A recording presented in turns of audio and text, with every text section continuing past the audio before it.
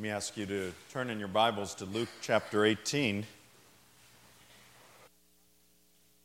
This entire service we have been, as it were, approaching the table, and you were encouraged last week through an announcement to prepare yourself even for this throughout the week. I want you, as I read this passage today, to ask yourself this question in terms of this table before us. There are going to be two men described in this teaching of Jesus. Which one would be invited to the table?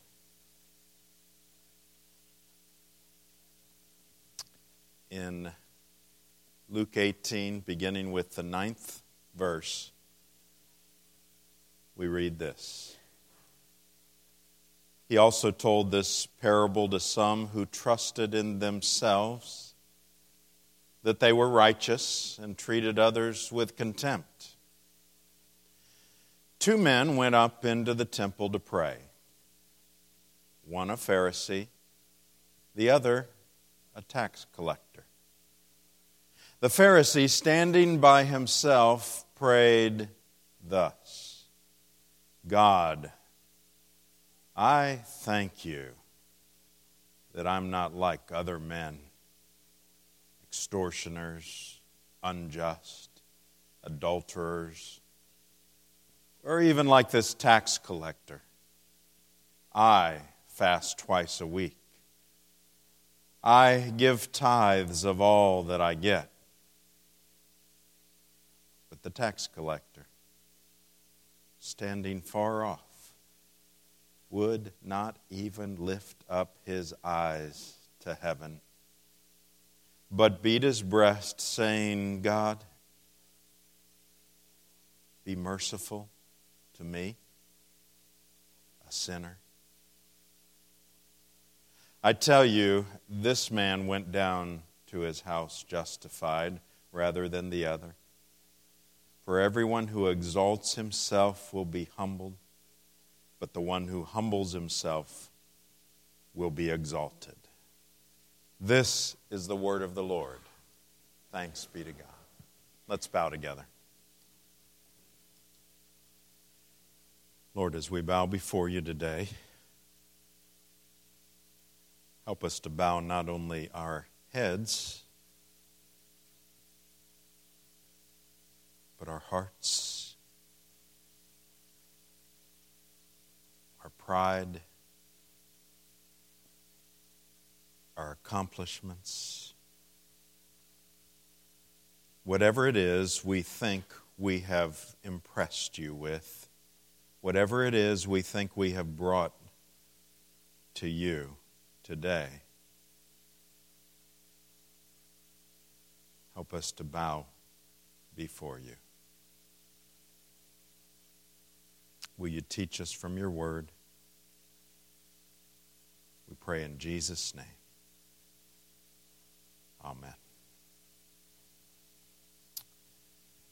Well, as we continue today with our series on the making of a disciple, we want to look at the issue of repentance, and we've simply got to understand how essential that is in the life of a disciple. I'm afraid far too often those who are believers have been taught, or they think that repentance is something you do on the front end of your Christian walk. I'll repent, turn from my sin, and give my life to Christ, and then that's it. As opposed to something that is ongoing and is an essential part of our growth in Christ. Not Not that we add anything to our salvation. Got to be careful that repentance not become a work, something that we think, well, if I repent, then God will love me more. Then it becomes penance. And there is no place in the Scripture for that. But we do see the importance of it. It is preached throughout the Old Testament. Then in the New Testament, John the Baptist, that was his message. It was the message of Jesus. It was preached by Jesus' disciples. It was preached by the Apostle Paul. Now, why is it needed after that initial step? After you come to Christ, why do we need to repent, and in what sense? What's the purpose of it if it doesn't add anything to our salvation, if it doesn't make God love us more? Then why is it so needed? Well, again, as we've done often in this series, let's start at the beginning. We've got to establish the foundations of the need for repentance, first of all, because of universal sinfulness. In Romans 3:23, for all have sinned and fall short of the glory of God. Romans 3:10 and 11. None is righteous, no, not one. No one understands. No one seeks for God. We've always got to go back to that and understand that sin, as long as we are in this world, will be something that is struggled with. The fact that you come to Christ doesn't mean that the struggle is over. As long as we live in a fallen world, and that's as long as you are alive, then we need to understand the profound effect that sin has. Now, we're no longer slaves to it. When we come to Christ, from that point on, you don't have to sin, but sin is something that we will have to grapple with. And that's just the reality. That is the experience. And we will grapple with it until ultimately we are glorified when we die or when Jesus comes again. Then we don't have to deal with sin any longer. Up until then, we will. Universal sinfulness. And because of that, complete condemnation because of sin. Romans 6:23, the first part, for the wages of sin is death. You say, well, that's so basic. Well, you can't take it for granted. We mustn't. We've got to understand we're not just sick. We're not just hurt. We are dead without Christ. And then, thirdly, salvation in Christ. The second part of that same verse, Romans 6:23. First part was the wages of sin is death. But the free gift of God is eternal life in Christ Jesus our Lord. That's where salvation comes in. Now, we've had whole messages on this in this series. I wanted to stipulate those again because to understand repentance, I can't assume you were here for those messages. To understand repentance, you've got to understand sin. You've got to understand how lost we are. So we stipulate those, but we can't take them for granted. Now, in terms of our growth in being a disciple, there's a profound example of what it should look like in terms of our understanding of our own sinfulness, and that's in the Apostle Paul. We might want to call that Paul's progression. Sanctification is just a theological term for us growing daily to be more and more like Christ. And that's what being a disciple is, to become more and more like Christ. The problem with sanctification and us looking at our own lives is that sometimes you can look at your life and you can say, wow, I'm not sure I grew a whole lot from yesterday. In fact, I think from yesterday, I might have gone backwards. You know, you think of something you did or some sin you fell into or some sinful attitude that you have. And it can become discouraging if you look at little segments like that and you get too focused on today and yesterday and the day before. So sometimes you've got to step back if you've been a Christian for a while and you look at bigger chunks of time. Where was I a year ago? Where was I 5 years ago? And if you've been a Christian longer than that, where was I 10 years ago? And generally, you ought to be able to see that although there are setbacks, there are times you feel like you're going backward, but generally you should see growth. You should say, well, you know what? There are things that I struggled with back then that I don't really struggle with anymore. I got new struggles, but I don't really struggle with those. So if you step back, now if we do that with the Apostle Paul, I want you to follow this just for a second and see his progression. And I want to show it to you in 4-year increments. In 58 A.D., he said this. It's recorded in 1 Corinthians 15, verse 9. He called himself the least of all the apostles. Okay? That's his view of himself at that point. I am, he said, the least of all the apostles. Sounds humble. It was. He is understanding his place and so on. Go forward 4 years. 62 A.D. He wrote in Ephesians 3, verse 8, that he was the least of all God's people. Okay? The first one is the least of all apostles.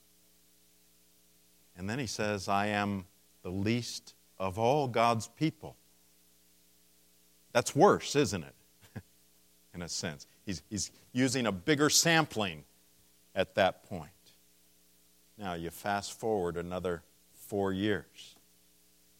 At the end of his life, 66 A.D., he writes in 1 Timothy 1, verse 15, I am the worst of sinners. So he goes from the least of all apostles to the least of all God's people to the worst of sinners. Now you might say, well, seems like he's going backwards. He's getting worse overall. I think this is a beautiful example of the nature of a true disciple. He never gains more confidence in his own goodness. In fact, just the opposite. The more he gets to know Jesus, the closer he grows to Jesus, the closer he comes to Christ, the more he sees his own sinfulness. If you read Christian biographies, you will often see that. These people that we think of as real strong believers, real saints in the Lord. And often you will see them toward the end of their life just struggling with how sinful they are. When I first started seeing that pattern, I thought, I don't get it. I mean, are they getting worse? And then it dawned on me, No, they're getting closer to Jesus. And the closer you get to Him, the more you see where we're not like Him. In fact, the farther away from Him you are, the less you see your own sinfulness. So that's the nature of the need for repentance. Listen to John Owen. He was talking about how even our righteous acts are like filthy rags.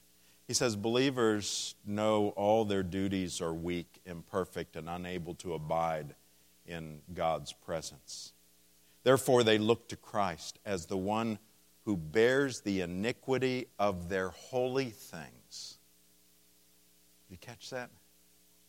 Instead of saying, He bears the iniquity of their sinfulness, He bears the iniquity even of those things that we think are holy. He's the one who adds incense to their prayers, who gathers out of all the weeds from their duties and makes them acceptable to God.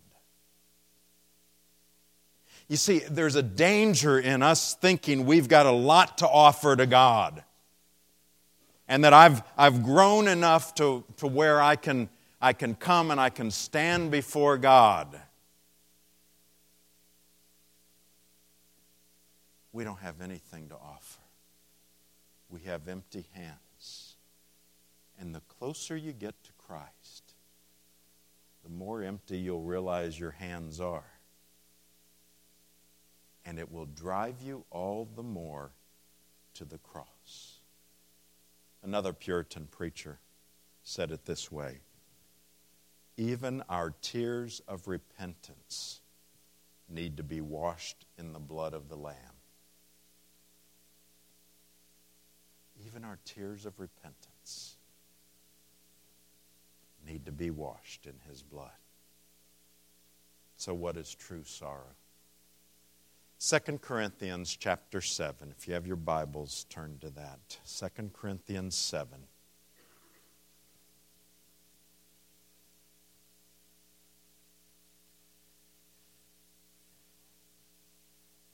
Look at verse 10 and 11. 2 Corinthians 7, verse 10. And you can go back and read the context. It talks about real grief leading to repentance.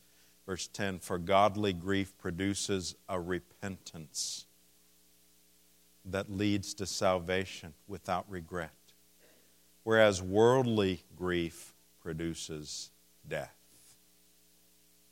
Now, isn't grief or sorrow the same as repentance? Our Westminster Shorter Catechism talks about repentance unto life this way. It says, repentance unto life is a saving grace whereby a sinner, out of a true sense of his sin, that's where it starts, why we started with that, a true sense of his sin, and apprehension of the mercy of God in Christ, does with grief and hatred of his sin turn from it unto God. So you're facing your sin, you turn from it, but you don't just turn from your sin. You got to fill that void. You turn unto God with a full purpose and endeavor after a new obedience. So you're saying, I'm turning from it, and I'm not going to do it again. Will you do it again? Well, you might.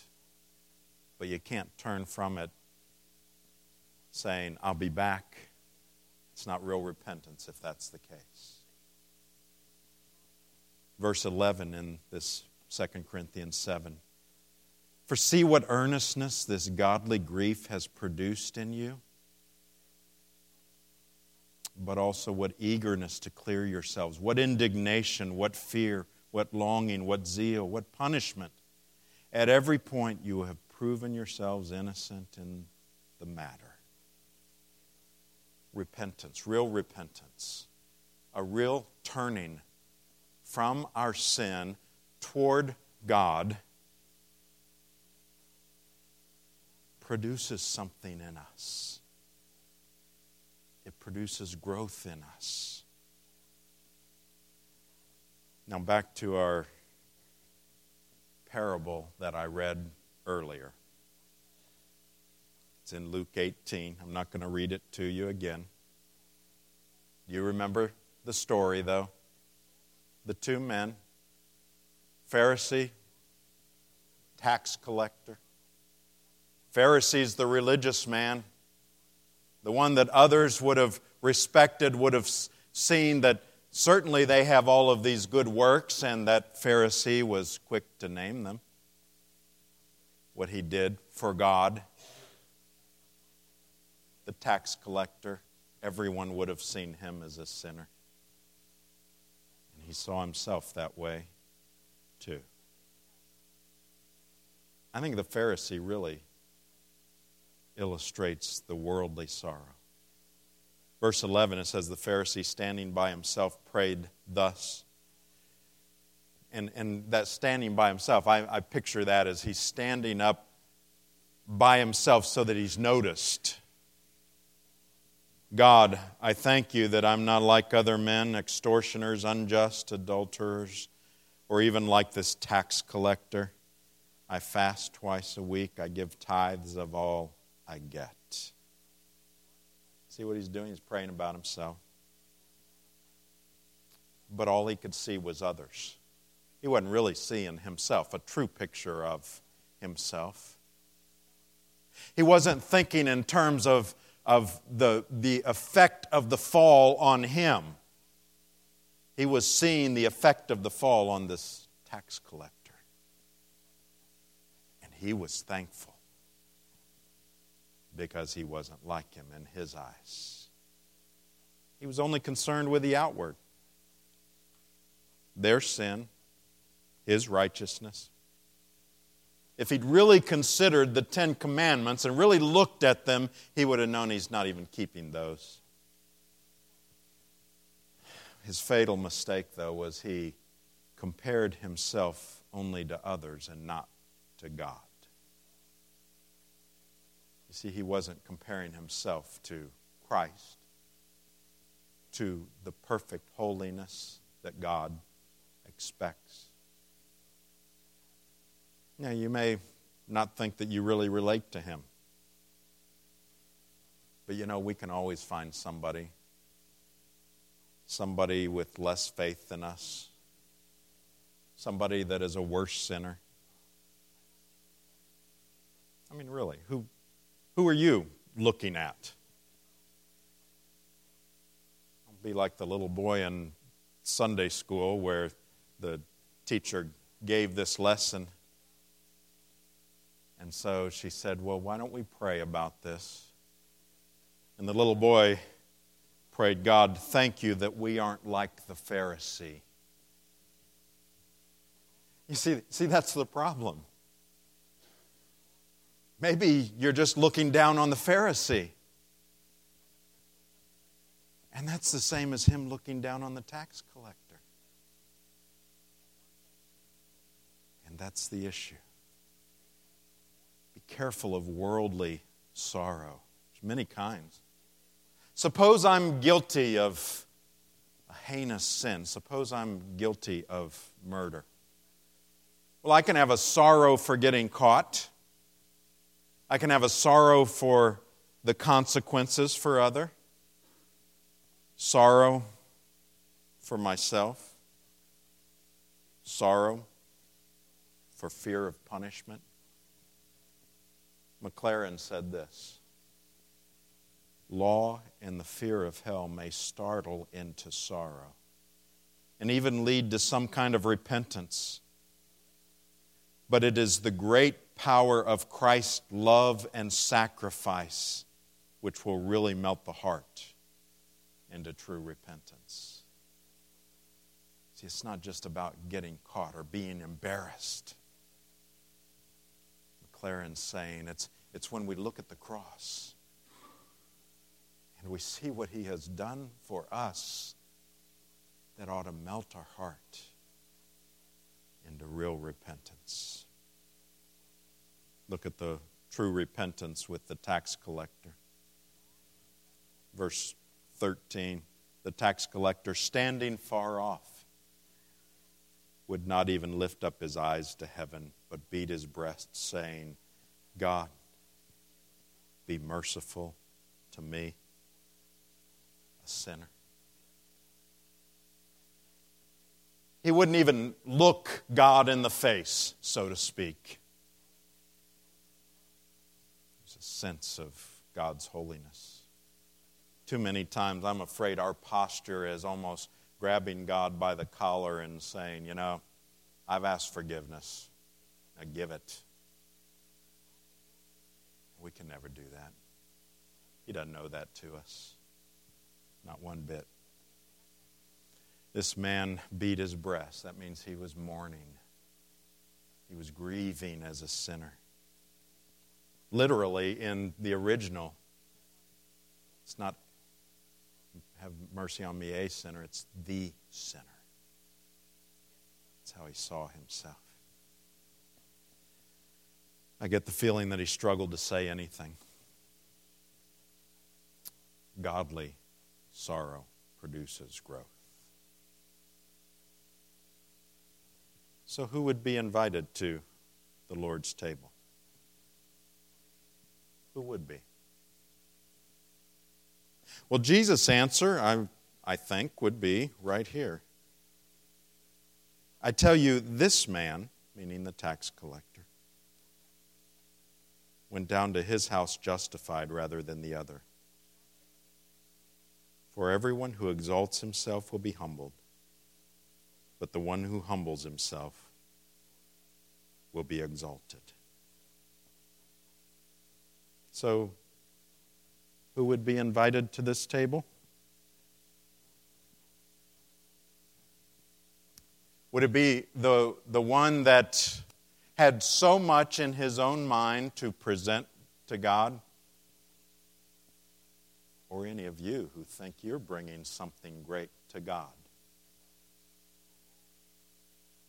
Or the one who finds himself saying, I can't see anyone else's sin because all I can see is my own. And I don't really deserve to come to the table.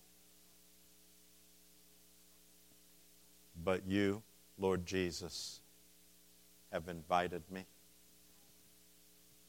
You have asked me to come because of what you have done. Here's a diagnostic question. Has my sorrow over my sin led me to cast myself on Christ? If it hasn't, then in all likelihood, it's not genuine repentance. And yet, if you find yourself saying, oh, I know the Lord Jesus, absolutely, He's my Lord and Savior, but I've struggled with sin, and I need Him so badly, then you are the one invited to the table. Let's hear the words of institution as they are given to us by the Apostle Paul. This is in 1 Corinthians 11. He says this, "For I received from the Lord what I also delivered to you, that the Lord Jesus on the night when He was betrayed took bread, and when He had given thanks, He broke it and said, 'This is my body which is for you. Do this in remembrance of me.' In the same way also He took the cup after supper, saying, 'This cup is the new covenant in my blood. Do this as often as you drink it in remembrance of me.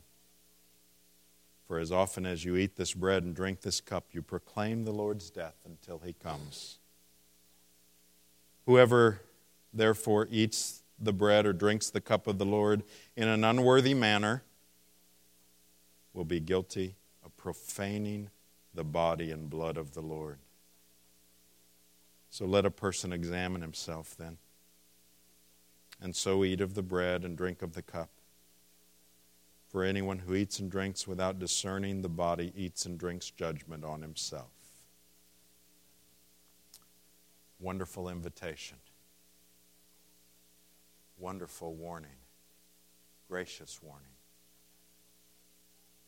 That if you really have never come to Christ, you're not trusting in Him alone, if you're still trusting in your own works, then this table's not for you.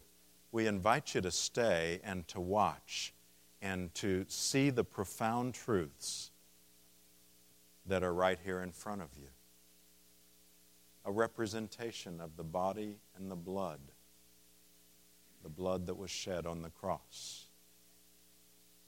But it would be better for you to let the element pass by you, because you don't want to make fun of what He did. And that's what it's saying. And yet, if you are in Christ and you struggle with sin, but you want His strength in your struggle, this is the place for you. And so, you are invited.